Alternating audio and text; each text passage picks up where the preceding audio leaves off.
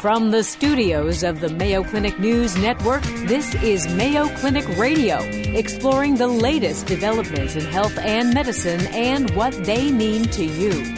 Welcome, everyone, to Mayo Clinic Radio. I'm Dr. Tom Shives. And I'm Ian Roth. Structural heart disease is a problem with the tissues or valves of the heart. These problems can range from defects that are present at birth to diseases that develop over time. On today's program, we'll learn more from a Mayo Clinic expert.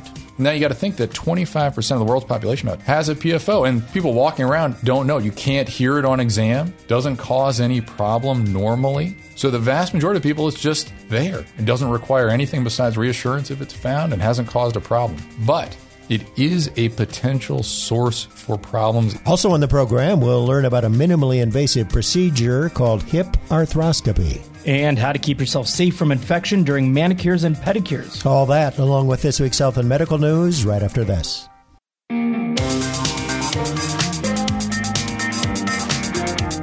Welcome back to Mayo Clinic Radio. I'm Dr. Tom Shives. And I'm Ian Roth. There are several valves in your heart that control the flow of blood from one part of the heart to another. And the mitral valve is located between the two chambers on the left side of your heart, called the left atrium and the left ventricle. There are several abnormalities that can affect the mitral valve, including mitral valve regurgitation, that is, the valve leaks, and mitral valve stenosis. The valve is too narrow and restricts the flow of blood between the atrium and the ventricle. Mitral valve repair and mitral valve replacement are procedures that may be performed to treat diseases of the mitral valve. What treatment is best for you depends on the abnormality and how severe it is. Here to talk about mitral valve repair is Mayo Clinic interventional cardiologist Dr. Peter Pollak. Dr. Pollak is the director of structural heart disease at Mayo Clinic in Florida. Welcome to the program, Dr. Pollak. Thank you so much for having me. It's great to be here. Good to have you in studio. So tell us about the heart valves. How many are there and what do they actually do? How do they function inside the heart? Well, as a reminder, the heart is divided top and bottom, left and right, to give us four chambers. So the top chambers are thin-walled receiving chambers. They're the atria. They collect blood and deliver it to the more muscular pumping chambers, the ventricles at the base of the heart. And with four chambers, we have four valves, and they're all designed to be perfect one-way valves. They allow blood to go forward without resistance. And then when the ventricles contract, they stop blood from flowing the opposite direction. So they shouldn't leak and they shouldn't provide any resistance going forward. So disease is when either of those things happen. As you just mentioned, if they start to leak, we call that regurgitation. If they start to narrow, we call that stenosis. And it can be either the right-sided valves, which are the tricuspid and pulmonic valve, or the left-sided valves, which cause more symptoms because the left side of the heart receives blood from the lungs and pumps it out to the body. And so we get most of the valve treatments related to the aortic and mitral valve, the valves on the left side of the heart. And why do they become diseased? Well, it depends on the valve and the nature of the condition. There are a number of different things that can cause valve disease. Far and away, valve disease is a disease of aging. It's one of the things that you don't do to yourself, but just happens if you live long enough. Like everything else, they wear out. Indeed. About 10 to 15% of people over age 70 or 75 will have moderate to severe or severe valvular heart disease. So how would you know? What are the signs and symptoms that you have disease of the valve?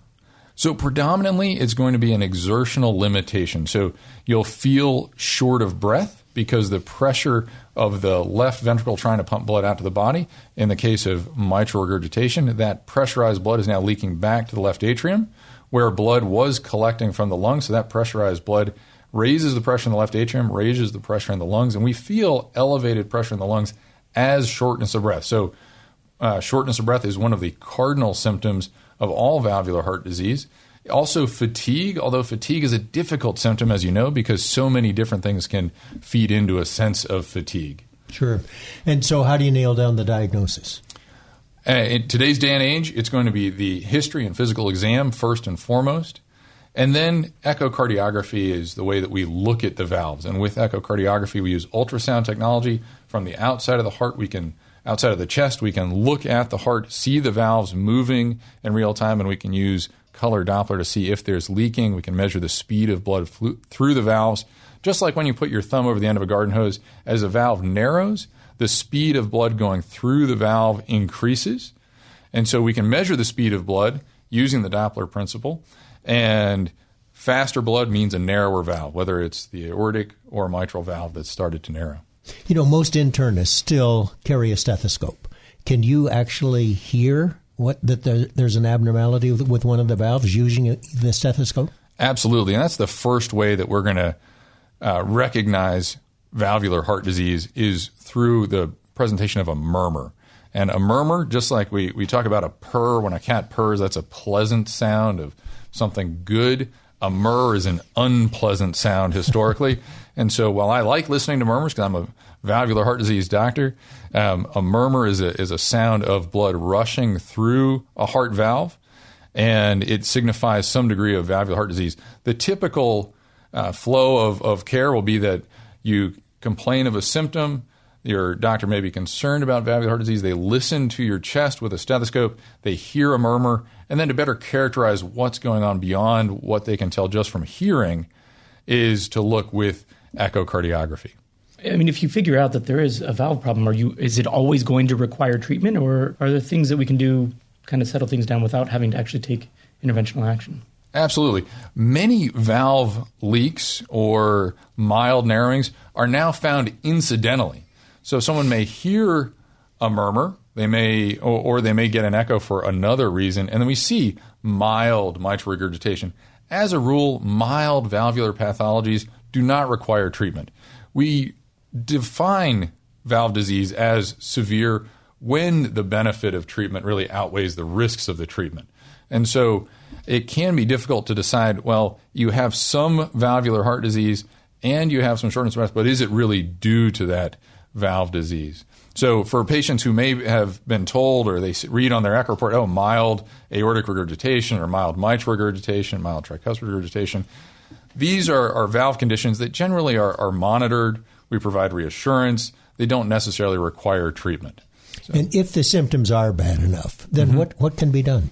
The cardinal indication for example, treatment of the mitral valve, as well as treatment of the aortic valve, these are going to be when the symptoms are related to severe valvular pathology. So we see severe valvular pathology and symptoms that are due to that valvular pathology, then we want to treat the valve. With the mitral valve, if we take mitral regurgitation, for example, it also depends on why the mitral valve is leaking. And we broadly categorize mitral valve leaking into two reasons. Because the mitral valve is attached to the left ventricle, it can leak either because the valve itself is broken. We call this flail or a prolapsing valve, where the valve has started to stretch and the leaflets no longer come together normally. We call that primary mitral regurgitation because it's primarily a problem of the valve itself. That is generally best treated by mitral repair. So that's a surgical procedure, can now be done by surgical experts using robotic repairs that shorten the length of stay and allow you to recover more quickly. Robotic repair?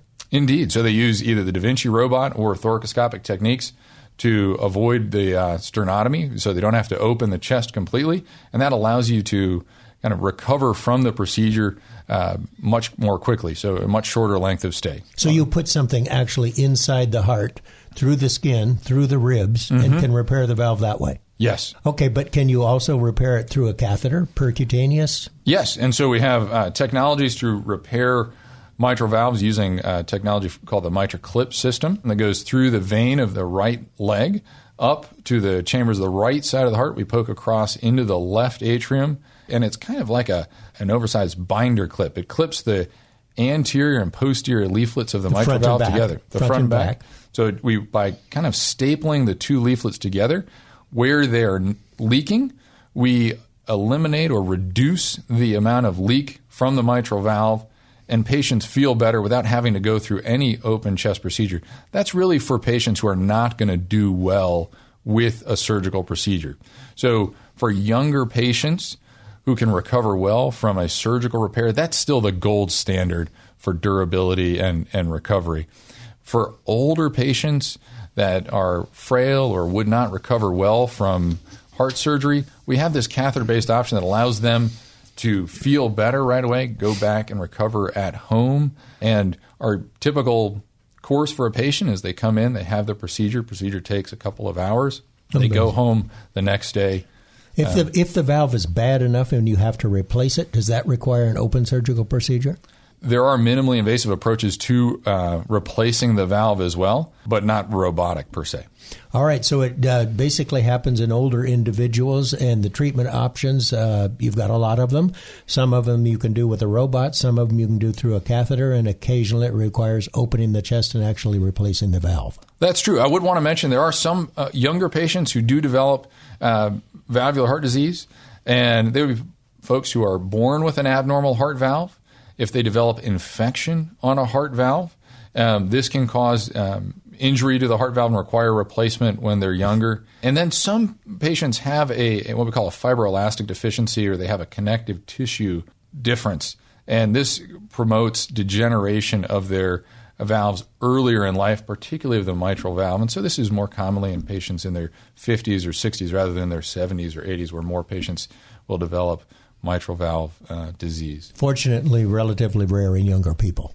Yes, much less common than age-related or senile valvular degeneration.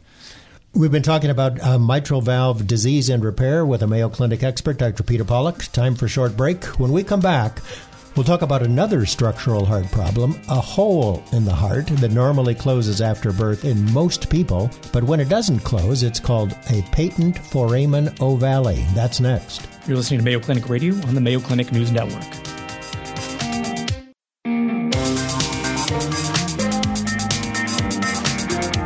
Welcome back to Mayo Clinic Radio. I'm Dr. Tom Shives. And I'm Ian Roth. We are talking with Mayo Clinic interventional cardiologist Dr. Peter Pollak, Director of Structural Heart Disease at the Mayo Clinic in Florida.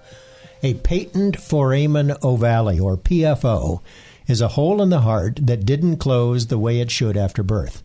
PFO occurs in about 25% of the normal population. The hole never completely closes.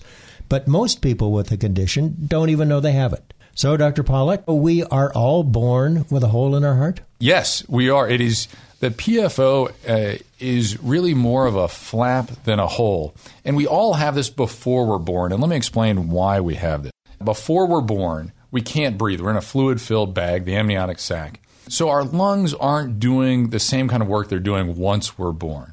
We get all of our oxygenated blood from mom through the placenta. So it's coming down the umbilical cord, coming into what's now our belly button, so coming up from underneath the heart. And the heart, as it's developed, is designed to take that flow of oxygenated blood from underneath the heart and deflect it at the thin wall that separates the two top chambers. So the right atrium receives what's normally venous blood, but in this case is richly oxygenated blood from underneath the heart. And there's a little ridge of tissue called the eustachian ridge, and it deflects that oxygen-rich blood from mom through the wall between the two chop chambers, which grow from either side and kind of overlap. And so there's a flap between them, and this constant flow of blood holding that flap open over to the left side, which is supposed to be the oxygen-rich side, and where it can get pumped out to the body. Now, when we're born, we cry, and if we don't cry, they kind of stimulate the kid to make them cry because they got to fill their lungs with air and expand their lungs for the first time, and we cut the umbilical cord. And when we cut the umbilical cord, all of a sudden there's a lot less flow of blood coming to the right side of the heart because that flow is no longer there. And now we've expanded the lungs. A lot of blood flow goes to the lungs. So the pressure, with all that blood now going to the lungs, the pressure on the right side of the heart drops in comparison to the left, and that flap then seals. But it seals in most people. Now you got to think that 25% of the world's population, about 2 billion people, and statistically that means someone in this room has a PFO. And that is a lot of people. That means 25% of people with any condition are likely to have a PFO. And most people walking around don't know. You can't hear it on exam. Doesn't cause any problem normally. So the vast majority of people, it's just there. It doesn't require anything besides reassurance if it's found and hasn't caused a problem. But it is a potential source for problems if something goes through that potential connection. So if that flap opens, if the pressure on the right side of the heart is ever higher than the left side of the heart, for example, if you cough, gag, retch, bear down, that can push temporarily the pressure on the right side of the heart to be higher and then bump that flap open so that if something such as venous blood or if there are little bits of clot in that venous blood, they could transit through the PFO and get over to the arterial side, the left side, where they can go to anywhere in the body. And cause a stroke, for example. Yes, so we call that paradoxical embolism if a small bit of clot moves from the right side through the PFO to the left side. If it goes to the brain, we call it a stroke. It plugs up a blood vessel and causes injury to brain tissue. It could go to anywhere in the body, though. These tend to be smaller size clots, and so the most noticeable place for a smaller size clot to go would be the brain. And how do you figure out that it was a problem, that the PFO was the source of the disease? That is the real challenge. And so our approach here at Mayo Clinic is very collaborative. And what we advocate for is that you work with a neurologist. So we have these heart-brain clinics where folks like me, or cardiologists, work hand in hand with a stroke neurologist, a vascular neurologist, to really evaluate patients and figure out, was the PFO an incidental finding, an innocent bystander, or was it a potential culprit? Was this really likely to be a stroke that was caused by paradoxical embolism? Does doing device closure of the PFO, is that going to decrease the risk of a recurrent stroke? We can't do anything about the stroke that happened, but can we reduce the likelihood that this patient with a PFO is going to have a second or a third event? And how do you do that? We create kind of a sandwich. There are two different kinds of devices, but they both work fundamentally the same way. There's a disc that is placed on the left atrial side, a disc that opens on the right atrial side, and they close with that flap of tissue in the middle, and they hold it closed. The body grows over both of the discs on either side. It stays with you. It's permanently part of the heart. And this is done in the cath lab. It's a procedure with a very high success rate, a very low complication rate. Patients stay overnight, tend to go home the next day, and then we monitor afterwards. So you don't have to open up the heart to fix the defect? No, this is done with catheters in the cath lab. Patients are kind of sleepy, but not all the way asleep. They have to breathe on their own. Incredible. You do it through a catheter that you snake up through the groin, and you can close that defect. The real challenge with PFO is identifying the right patient. Because it's so common, I think you have to do a diligent evaluation and a collaborative evaluation with neurology to figure out which are the patients that are most likely to benefit from PFO closure. 25% of people might have this. The things that you described that can cause problems are pretty routine or mundane things. That seems kind of alarming. Is this something that people could or should go get tested? Should I know if I have a PFO in case something like that happens to me? I would say no. I think we don't screen for something that's so common. Now, I do think that people, especially younger folks, if they've had a stroke, you should look to see whether they have a PFO. But you should also look to make sure that it isn't due to anything else. Now, a word about aging. It's interesting because you have this PFO your whole life. You've had it since before you were born. But we know that closure of PFOs is less likely to be helpful in preventing recurrent events as you get older because every other cause for stroke gets more common. So atrial fibrillation is more common, atherosclerosis in the aorta, in the carotids, in the cerebral vasculature, they get more common. Hypertension as a cause for stroke gets more common. So all of those other causes of stroke get more common as you get older. And so the benefit is really limited to folks who are younger than 60 or younger than 55 years of age. All right. Well, we've learned a lot about PFO, and 25% of us have it, but hopefully only a small number of us will ever have a stroke because of it. I agree. We've been talking about heart defects and valve disease with Mayo Clinic cardiologist Dr. Peter Pollak. Thanks for joining us, Dr. Pollak. Thanks for having me. It was great to be here. Good to have you. Thanks, Dr. Pollak. Still to come on Mayo Clinic Radio, we'll learn about hip arthroscopy, repairing hip problems through a small telescope. And later on in the program, we'll get some advice on avoiding infections at the nail salon. Coming up, the latest health and medical news with Vivian Williams. You're listening to Mayo Clinic Radio on the Mayo Clinic News Network.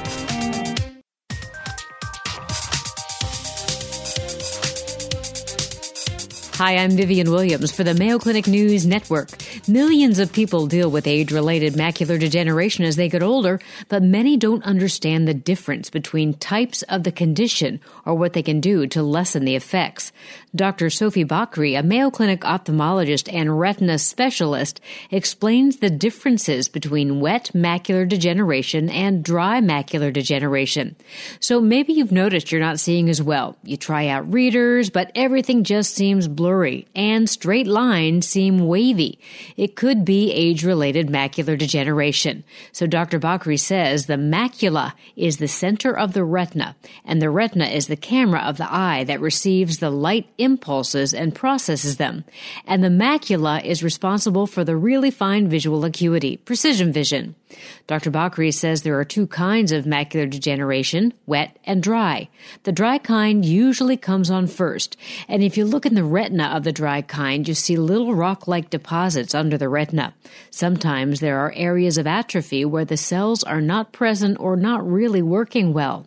For dry macular degeneration, there are over-the-counter vitamins that can help, but mostly, Dr. Bakri says, a Mediterranean diet and exercise are the best things you can do for symptoms. The wet type is usually in the later stages, when a blood vessel has grown under the retina and is leaking blood or fluid. And the number one goal is to shut down that blood vessel to prevent it from bleeding more and to prevent patients from losing more vision. Dr. Bakri says that for wet macular degeneration, you'll likely need to see a retina specialist for a treatment plan that includes regular eye injections.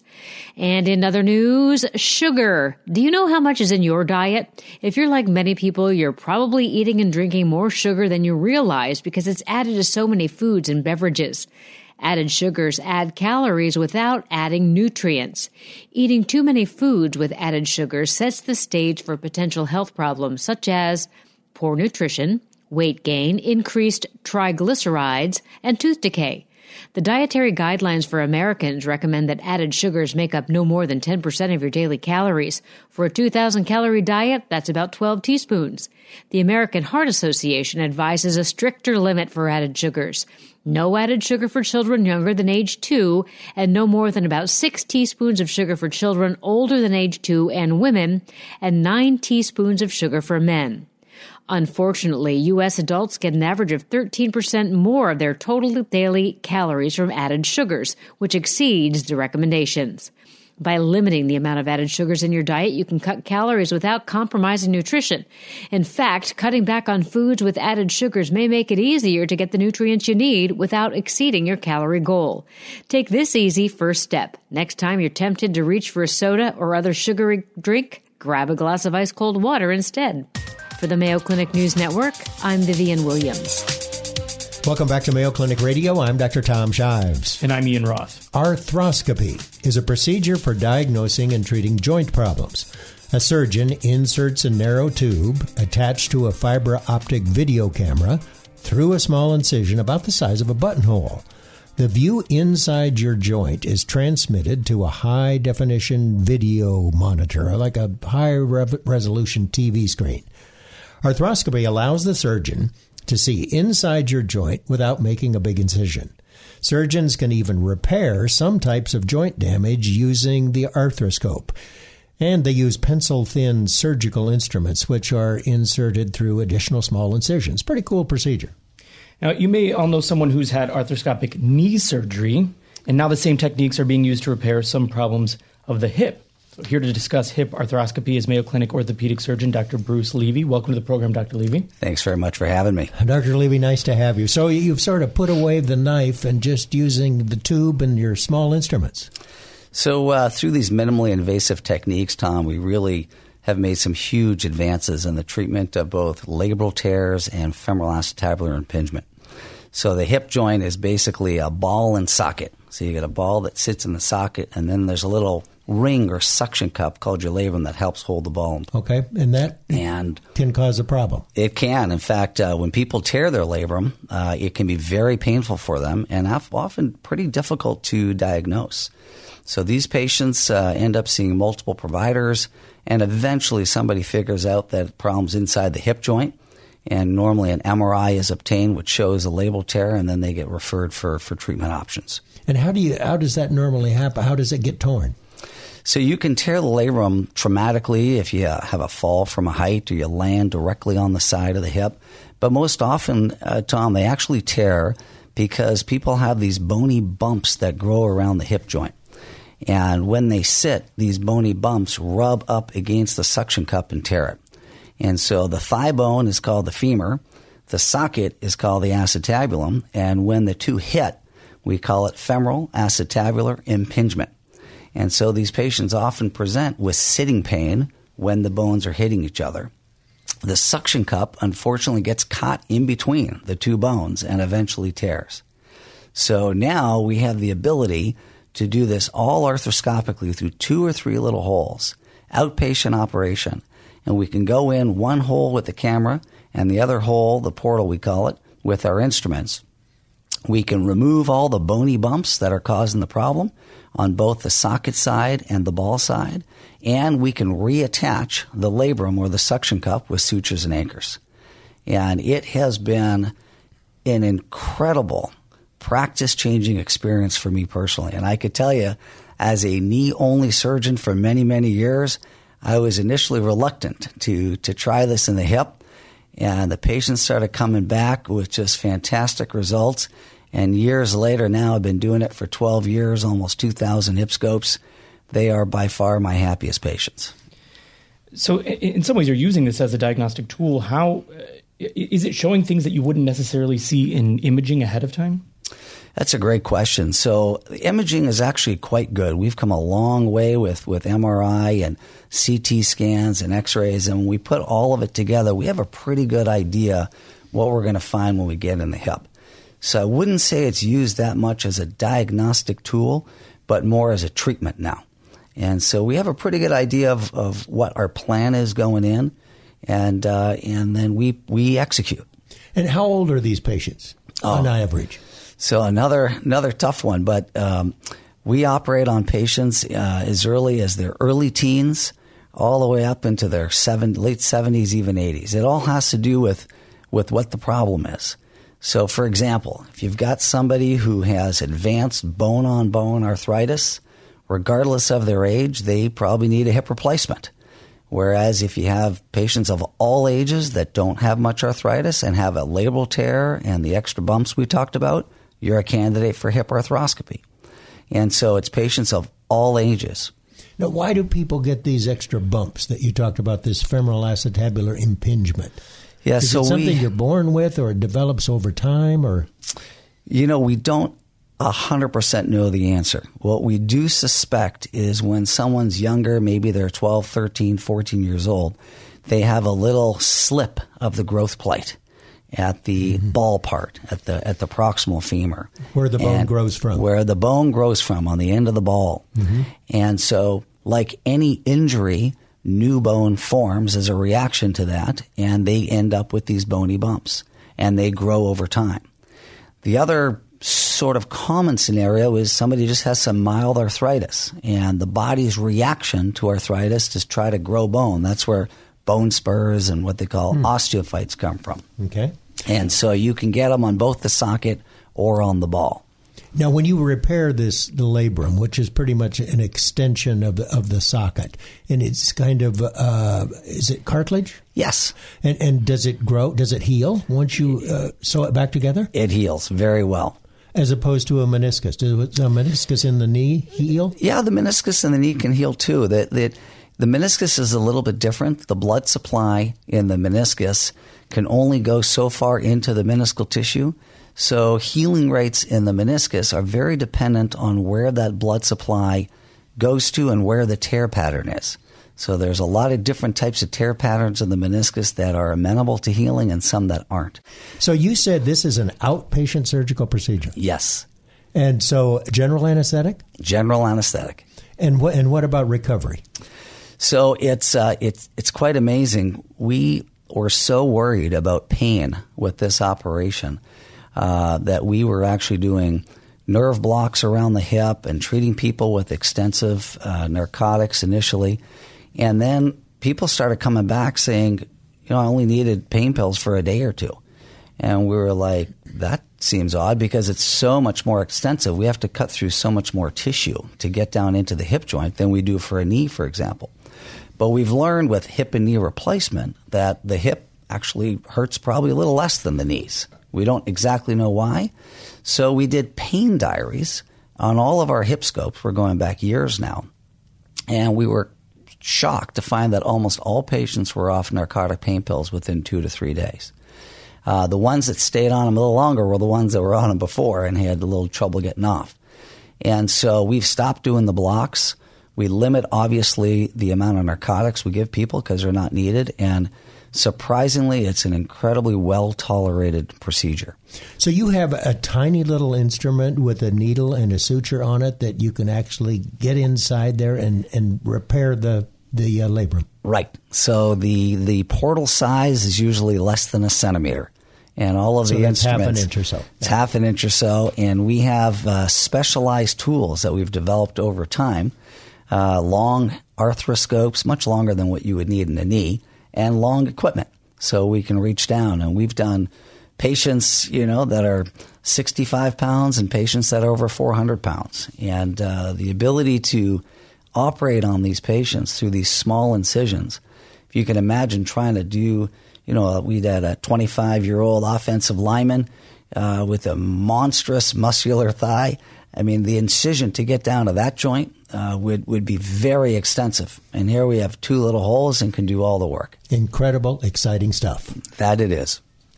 We've been talking hip arthroscopy with Mayo Clinic orthopedic surgeon Dr. Bruce Levy. Thanks for joining us, Dr. Levy. It's my pleasure. When we come back, we'll learn how to protect yourself from infection when you visit the nail salon. You're listening to Mayo Clinic Radio on the Mayo Clinic News Network.